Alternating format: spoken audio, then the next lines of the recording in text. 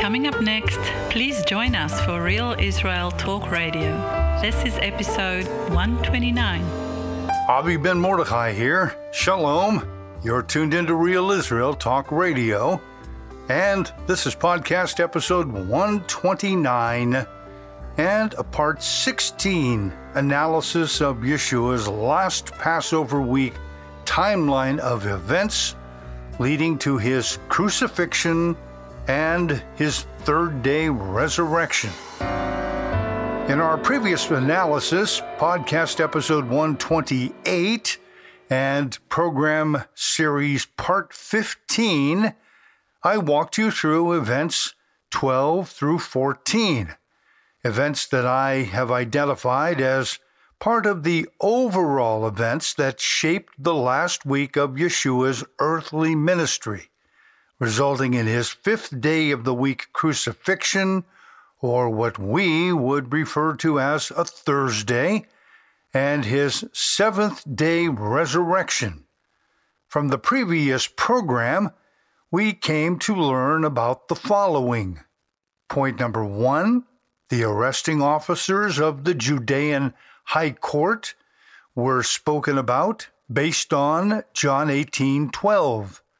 Point 2, the sons of Tzadok and their true authority in Israel, which was based on Ezekiel 44:15 through 16, and 44:23 through 24.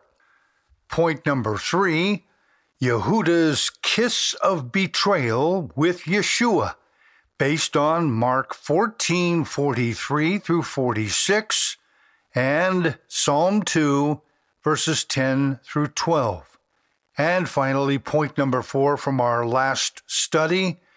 This was about Yeshua and the overnight inquisition by Annas and his family, based on John 18:19.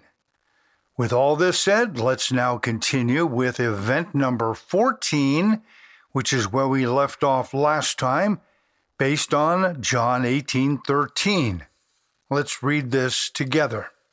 And they led him away to Annas first, for he was the father-in-law of Caiaphas, who was high priest that year.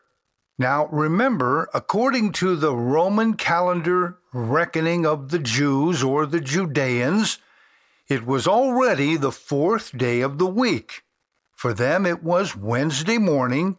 It was the 13th day of the first Chodesh, or first month of the year, according to Exodus 12, verse 2.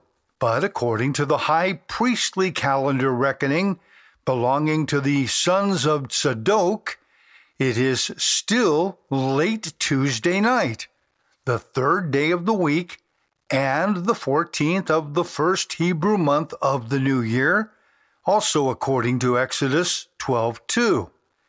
As I follow the chronology, it appears to be about 0200 hours, or what we would call, according to our present-day Roman reckoning, 2 o'clock in the morning, or 2 a.m. Wednesday morning. But again, for the sons of Tzadok, it is still Tuesday night. And about 0200 hours, according to Roman reckoning, this is when the third unit of the Judean temple guard always replaced the previous guard that was on duty from 2200 hours, or what we would say is 10 p.m., until 0200 hours, or 2 o'clock in the morning. In the Garden of the Olive Presses on the Mount of Olives, also called the Mount of Anointment, Yeshua permitted himself to be arrested by a large company of priesthood officers, and then was led away under guard and brought to Annas, the father-in-law of Caiaphas. So it appears to me, at least on the surface, that Caiaphas was not initially present at the interrogation that was taking place under Annas in his own home. Recall that the Hebrew term ha-mishcha refers to the Mount of Anointment, but due to the religious corruption of the time, ha-mishcha, meaning anointment, came to be called ha-mashchit, that is, corruption, which is a play on the Hebrew term for anointment, which you can see from places like 2 Kings 23:13. Furthermore, the word anointment in Hebrew, which is spelled mem shin chet, also means to pull, draw out, or lead something away, or perhaps someone away, to or towards an intended destination. This is the same wordplay that is used for Yeshua when he was led away to Annas following his arrest in the garden. So all this is Hebrew wordplay to identify Yeshua in his role of the coming Messiah ben Joseph spoken about in Isaiah 53. At the time of Yeshua's arrest in the garden, his disciples scattered, and an unidentified, quote, certain young man also ran away. But in the commotion, he left behind a garment referred to in Greek as his sindon, which was his special coat of distinction, identified as belonging to a class of Jerusalem scholars, rulers, and temple priests of the high priestly class among the Jews. This certain young man was likely John Mark, as we later learn about him from the book of Acts, chapter 12, verse 12. Now, after Yeshua's arrest in the garden, he was handed over to a religious Jewish or Judean inquisition. However, his questioning was informal and was not meant to be an official court proceeding. It was more about a kind of informal discovery to determine his guilt in violating Jewish oral tradition and law. The actual legal courtroom drama could only happen later on that day of Wednesday after sunrise, which on the Judean calendar was Aviv or Nisan 13, one full day before the nation's observance of the annual Jewish Passover. This is referred to in John 13:1. Now, before the feast of the Passover, this is referring to the national Jewish Passover of Thursday afternoon, when Yeshua knew that his hour had come. According to the story preserved by Gospel writer Luke, we get this narrative in Luke 22:54. Having arrested him, they led him away and brought him into the high priest's house, and that was the private residence of Annas. But Peter followed at a distance. This, of course, leads to the question, exactly who was the Judean high priest in that year of Yeshua's crucifixion?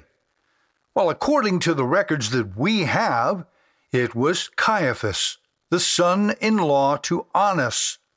This means that Caiaphas was essentially a puppet high priest operating under the unseated authority of his father-in-law, Annas. His given full name was Hananiah ben Seth. Nonetheless, he was called by the shortened name Annas. Now, during the years of Yeshua's boyhood, Annas was an officially appointed Jerusalem temple high priest, that is, until the Roman authority decided to remove him and replace him in what we would call year 15, when Tiberius Caesar was co-regent with his father-in-law Augustus Caesar. This Roman historical account is linked to Luke 3:1. Now in the 15th year of the reign of Tiberius Caesar, Pontius Pilatus being governor of Judea, while Annas and Caiaphas were high priests. During the early working years of Annas, long after he was unseated by Roman authority, he still managed to maintain a rather strong grip on all Jerusalem religious authority. But he was doing so illegally, even by Jewish law established by the authority of Jehovah given to Moses in Deuteronomy Devarim 17:9-10, as well as Ezekiel 44:15-16, and Ezekiel 44:23-24. Now Annas was a very wealthy high priest at the time, and he had 5 sons as well as a son-in-law, Joseph Caiaphas, who also came to be very wealthy because he married into that wealthy priestly family. All were appointed to coveted temple positions, all the sons. This is the foundation to help us understand Yeshua's parable of the rich man and Lazarus in Luke 16:19-31. There was a certain rich man who was clothed in purple and fine linen and fared sumptuously every day. But there was a certain beggar named Lazarus or Eleazar, full of sores, who was laid at his gate, desiring to be fed with the crumbs which fell from the rich man's table. Moreover, the dogs came and licked his sores. So it was that the beggar died and was carried by the angels to Abraham's bosom. The rich man also died and was buried, and being in torment in Sheol, he lifted his eyes and saw Abraham afar off, and Eleazar in his bosom. He then cried out and said, Father Abraham, have mercy on me, and send Lazarus that he may dip the tip of his finger in water and cool my tongue. But Abraham said, Son, remember that in your lifetime you received your good, and likewise Eleazar bad or evil. But now he is comforted, and you are tormented. And besides all this, between us and you there is a great gulf fixed so that those who want to pass from here to you cannot, nor can those from there pass to us. Then he said, Well, I beg you, Father, that you would please send him to my father's house, for I have 5 brothers, that he may testify to them, lest they also come to this place of torment. Abraham said to him, They have Moses and the prophets, let them hear them. And he said, No, Father Abraham, but if one goes to them from the dead, they will repent.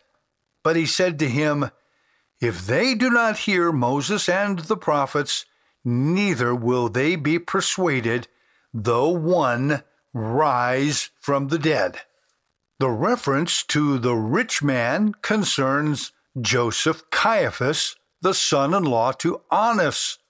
The mentioned 5 brothers were the 5 sons of Annas, who were brothers-in-law through marriage to one of the daughters of Annas, and one of those daughters was the wife of Joseph Caiaphas.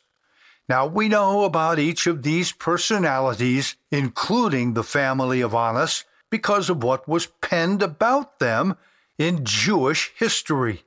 From the writings of Jewish historian Josephus, we learn about this Annas, who was the father-in-law to Caiaphas. We'll find this in the Antiquities of the Jews, written by Josephus. This is going to be in 20.9, sections 2 through 4, or simply section 205. But as for the high priest Annas, he increased in glory every day, and this to a great degree, and he had obtained the favor and esteem of the citizens in a signal manner, for he was a great hoarder up of money. And I can pretty much guarantee you that Joseph Caiaphas was a great beneficiary to all of that family money. Also, we have this from the Babylonian Talmud, Tractate Pesachim, written centuries later from passed down oral traditions. What a plague is this family of Shimon Bothus, who, by the way, had a high priest appointment under King Herod, and he was of the family of the Bothusians. So the text goes on to say, "Cursed be their lances." What a plague is the family of Annas! Cursed be their hissing of vipers. What a plague is the family of Catrus, that is the family of Joseph Caiaphas. What a plague is the family of Ishmael ben Fabi. Cursed be their fists. They are high priests themselves, their sons are treasurers, their sons-in-law are captains, and their servants strike the people with staves, which verifies the words of Josephus about the servants of the high priests. So this also appears to confirm John 18:19 through 23, likely written by John Mark during Yeshua's overnight inquisition. John 18:19 through 23. The high priest, referring to Annas, then asked Yeshua about his disciples and his doctrine. Yeshua answered him, "I spoke openly to the world. I always taught in synagogues and in the temple, where the Judeans always meet, and in secret I have said nothing. Why do you ask me? Ask those who have heard me and what I said to them. Indeed, they know what I said." And when he had said these things, one of the officers, those are the servants, in Greek hyperetes, meaning the attendants or servants of the high priest, who stood by, he struck Yeshua with the palm of his hand, saying, "Do you answer the high priest like that?" Yeshua answered him, "If I have spoken evil, bear witness of the evil. But if well, why do you strike me?" Now this recorded testimony, likely from John Mark, reads like something from the hand of a courtroom stenographer. The only person that could record this kind of detail would have to be John Mark himself. As I explained previously, he was an official priestly ruler, referred to in Greek as an archon, and he was also called an official attendant, or in Greek, a hyperetes, or servant to the high priest. So if John Mark were not there, then I would ask, who captured all the detail of Yeshua's overnight informal and all-day legal inquisition? I think John Mark captured all that detail because he was in fact there, and this was his testimony as to what he heard and wrote down, because he probably was a high priestly court stenographer, and his sindon, or his special coat, that's the one that he left there at the garden when he ran away naked, I think that would definitely give him away. So given this, I think it implies that he knew everyone by name, and obviously many of the people knew him. But what is even more interesting is that John Mark appears as a secret believer in Yeshua, even if he came to believe much later on. and he likely did everything in his power to keep discreet about his belief in Yeshua. So this leads me to consider a thought about who struck Yeshua with the palm of his hand, as John 18:22 would tell us. And when he said these things, one of the officers, that is the Greek hyperetes, meaning an attendant or servant to the high priest, he who stood by struck Yeshua with the palm of his hand, saying, "Do you answer the high priest like that?" It is possible, though I can't actually say with absolute certainty, that it was John Mark himself. However, if John Mark, who was considered a ruler of the Judeans, if he was the one who struck Yeshua, why would he do it? One possible explanation is that John Mark became a bit nervous when Ananias asked Yeshua about his disciples and his doctrine. Remember, Yeshua responded by saying, "Why do you ask me? Ask those who have heard me what I said to them. Indeed, they know what I said." So when Yeshua answered that pointed question to Annas, it appears that Yeshua might have looked directly toward John Mark, as if to say to Annas, "They know what I said." If perchance that did happen, it would make a lot of sense that John Mark would not want to give himself away, and I would say to blow his cover. The Gospel of John tells us that many among the rulers were secret believers. This is shown to us in John 12:42. Nevertheless, even among the rulers, many believed in him, but because of the Pharisees, they did not confess, lest they should be put out of the synagogue. So I think, becoming a bit nervous, he might have acted rather impulsively to give the impression to Annas that as his servant or his hyperetes, that he was on the side of the temple priests. And so, maybe in a hurried reaction, he slugged Yeshua with the palm of his hand and said, "Do you answer the high priest like that?" So I would think that this would have secured the protection of his identity, which is something that he was after anyway. Let's continue now and take a deep dive into the timeline that shapes the story of Peter's denials of Yeshua. I'm calling this events 15 through 19, which is all based on Luke 22:54 through 62. Having arrested him, referring to Yeshua, they led and brought him into the high priest's house. That's referring to Annas. But Peter followed at a distance. Now when they had kindled a fire in the midst of the courtyard and sat down together, Peter sat among them. And a certain servant girl, seeing him as he sat by the fire, looked intently at him and said, "This man was also with him." But he denied him and said, "Woman, I do not know him." And after a little while, another saw him and said, "You're also one of them." But Peter said, "Man, I am not." Then after about an hour had passed, another confidently affirmed, saying, "Surely this one also was with him, for he is a Galilean."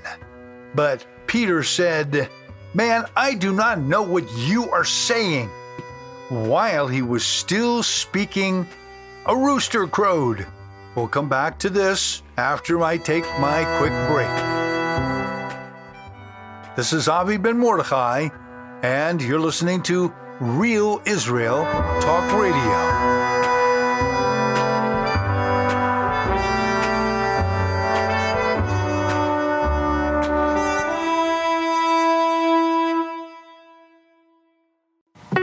Welcome back to the second half of Real Israel Talk Radio. This is episode 129. Here is your host, Avi Ben Mordechai. Welcome back to Real Israel Talk Radio. I'm Avi Ben Mordechai. Let's continue now and take a deep dive into the timeline that shapes the story of Peter's denials of Yeshua. Now, when they had kindled a fire in the midst of the courtyard and sat down together, Peter sat among them. And a certain servant girl, seeing him as he sat by the fire, looked intently at him and said, "This man was also with him." But he denied him and said, "Woman, I do not know him." And after a little while, another saw him and said, "You're also one of them." But Peter said, "Man, I am not." Then after about an hour had passed, another confidently affirmed, saying, "Surely this one also was with him, for he is a Galilean." But Peter said, "Man, I do not know what you are saying." While he was still speaking, a rooster crowed, and the master, referring to Yeshua, turned and looked at Peter. Then Peter remembered the word of the master, how he had said to him, "Before the rooster crows, you will deny me 3 times." So Peter went out and he wept bitterly. So let's talk some about this event. About 3 to 4 hours had passed since the initial arrest of Yeshua in the garden on the Mount of Olives. I am estimating that it is nearing sunrise at about 0500 hours, or what we would say would be 5 o'clock in the morning. On the official Jewish or Judean calendar, it is approaching the morning hours of the 4th day of the week.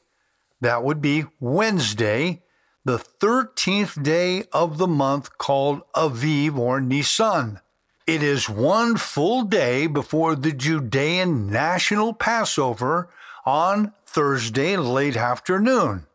According to the sons of Tzadok reckoning of time, it is still the overnight of the Passover on Tuesday, the 14th of the first Hebrew Chodesh or month, and by our present-day reckoning, we would say it is about 0500 at night, not in the morning, as the light of the 4th day of the week was approaching. That is, the approaching light of Wednesday morning.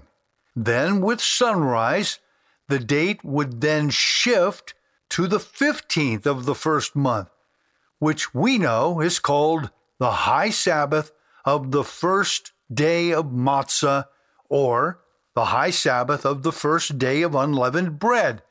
And this is according to Exodus 12:16 and Leviticus 23:6 through 7. So at this point, Yeshua is now in the process of being transferred under temple guard from Annas to Caiaphas, the officially recognized high priest of Jerusalem. Right then, at that moment in time, Peter, or Kepha, is warming himself by an early morning fire in the high priestly courtyard, probably near what we would know today to be the Zion Gate of Jerusalem's old city. As the Wednesday morning sunrise began to approach, the priestly officials of Annas began to transfer Yeshua over to Caiaphas for the official start of a legal Sanhedrin high court trial.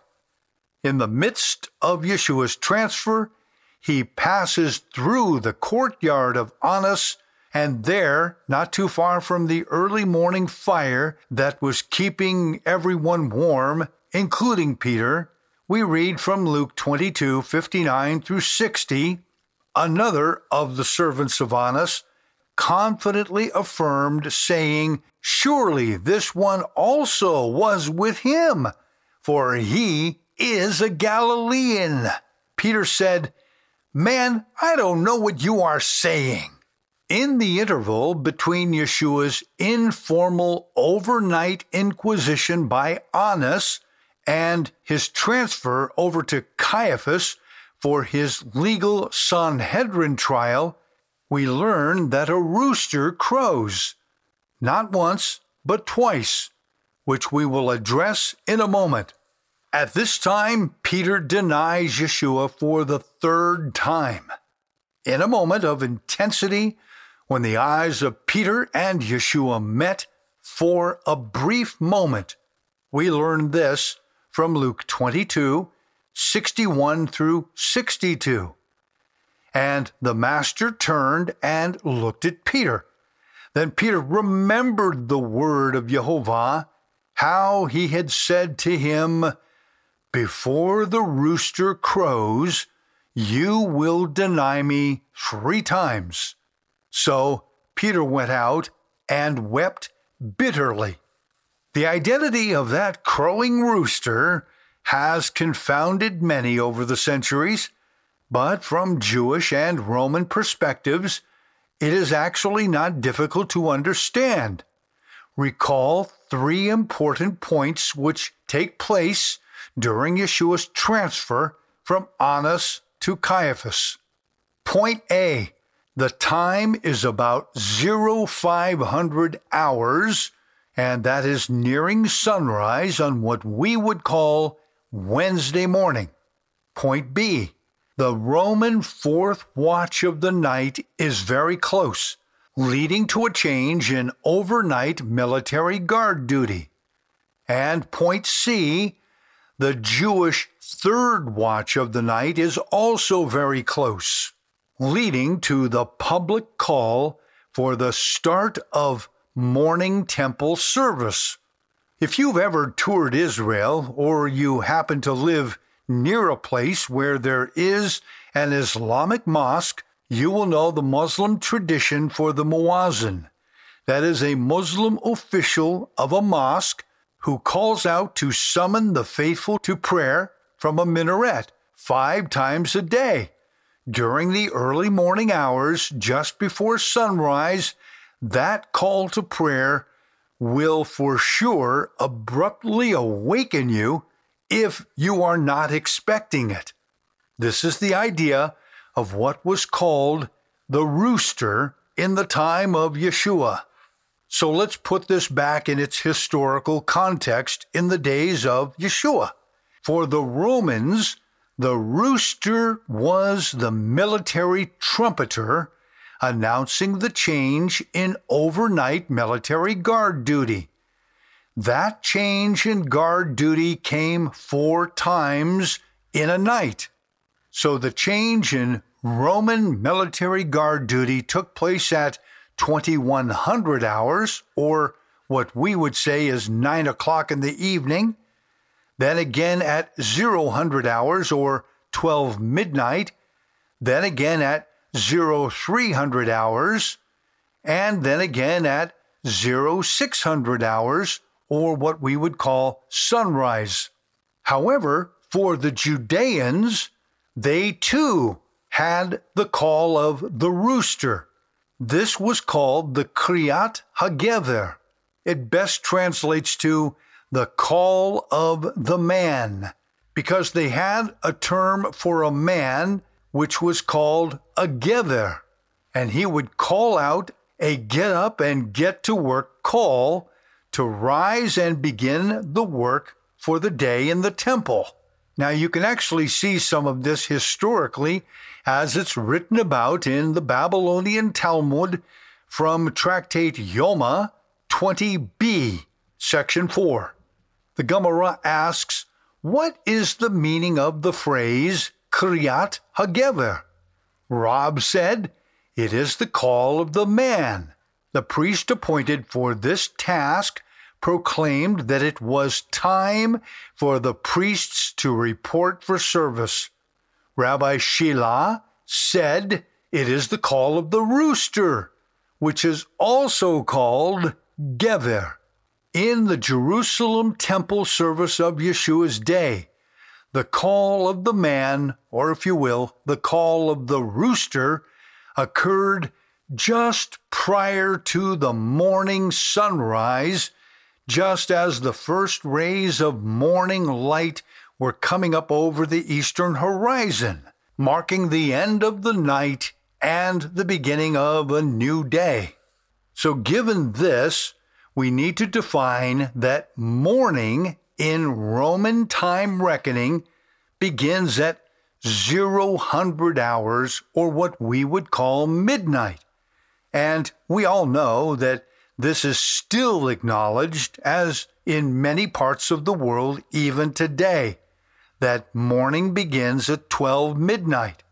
Hence, it is common to speak of the overnight hours of a day as 2 o'clock in the morning, or 3 o'clock in the morning, or 5 o'clock in the morning. You get the point. Now let's compare the term morning as it applies in biblical Hebraic time. Morning reckoning begins with the arrival of the sunrise, when the sun begins to come up on the eastern horizon. In Hebrew, this is called boker. Just prior to boker, or sunrise, as the first rays of light begin to illumine the eastern horizon, the term to use is shachar. We could call this the break of day, first light, or dawn.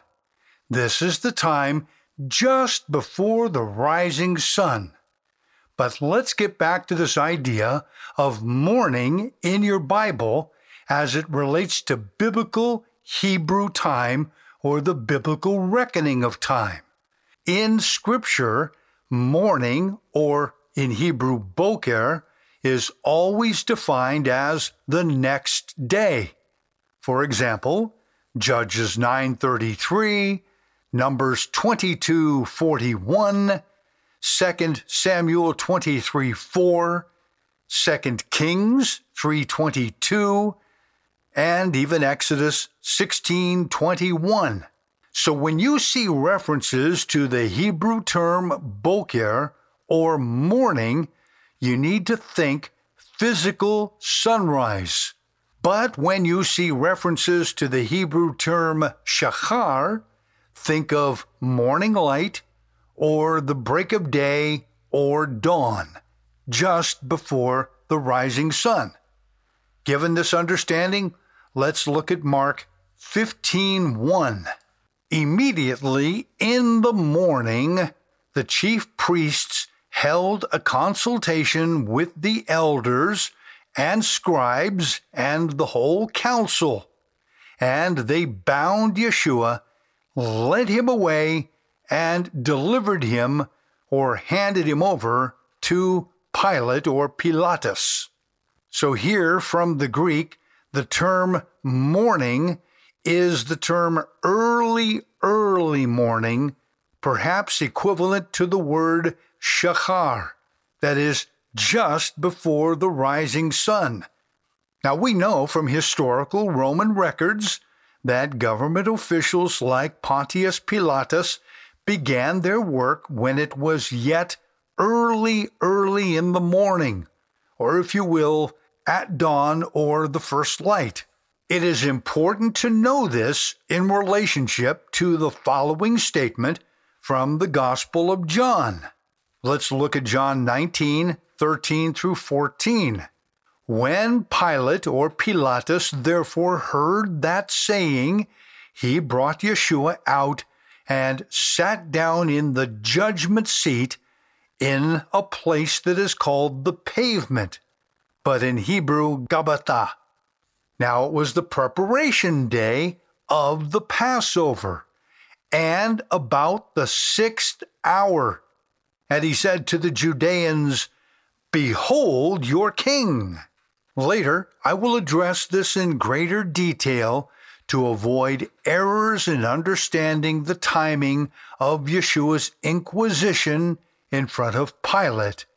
It did not take place at the 6th hour, according to Judean reckoning, meaning at about 12 noon. No, it did not. Rather, it took place in front of Pilate at the 6th hour, according to Roman reckoning, meaning at about 6 o'clock in the morning. So Pilate got started really early in the morning, and so did all of the elders and the council members of the Judeans. They started their days very early in the morning. So if we put all of this together with all of the events unfolding in their local context, we will learn regarding Peter's third denial of Yeshua that the phrase, the rooster, is there to explain two different timestamps within the narratives that explain Peter's actions. The first statement about the rooster is given to us according to the Roman custom in the changeover of the Roman guard during the early morning hours at about 0300. The second statement about the rooster is given to us according to Jewish custom in the call of the temple guard, referred to as the Kriyat HaGever, generally happening at about 0500 hours, or what we would call morning light or first light. Peter's first denial happened at about 0300 hours, corresponding to the Roman change of guard.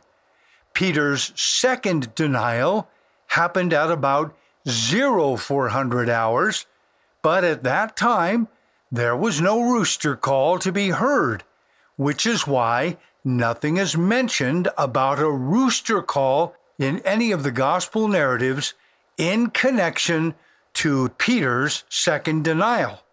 In other words, the mention of Peter's second denial just kind of sits there all by itself with no reference to any rooster call. But then Luke 22:59 tells us that about an hour had passed after Peter's second denial of Yeshua. Well, this places Peter's third denial at the time of the call of the priestly Kriyat HaGever in the temple. That is, the call of the temple rooster, or the call of the temple man, who calls out to rise and prepare the priests for their temple work in Jerusalem. The priestly Kriyat HaGever was known to make his call at about 0500 hours, just as the first light or morning light was breaking over the eastern horizon. And this confirms what Yeshua said when he prophesied to Peter, saying in Mark 14:30, "Assuredly I say to you that today, even this night, before the rooster crows twice, you will deny me 3 times. By speaking the words today and linking it to the statement even this night, this tells us that Yeshua was speaking with the terminology of the sons of Tzadok. You see, the Qumran family of Tzadok priests often used the term today, in Hebrew hayom, in connection with a day that always begins with the shining morning light of the sun. In other words, the sons of Tzadok never started their day at night as the Judeans did. The sons of Tzadok reckoned the term today, or hayom, as starting with morning light, and then at sundown, today continues by leading into the nighttime portion of hayom, where it remains so until the coming of the next morning light, which then announces the next new day at sunrise. So this is precisely how they understood time. But the Jews or Judeans, they always started their today or their Hayom at night, leading into the coming light of sunrise into the next morning, which was never a new day. It was just part of the day that started at the previous sunset, but that's not the way the sons of Tzadok counted and reckoned time. And Yeshua was measuring time according to the sons of Tzadok. So in Mark 14:30, when Yeshua said, "Today, even this night," he was using Tzadok priesthood terminology. At least that's what we're getting from Mark, or John Mark, because he certainly understood that concept real well, which is why he recorded the statement for us in precisely this way. Peter's denials took place after the sunset of that day, but still during the nighttime portion of what the Tzadok priesthood called today.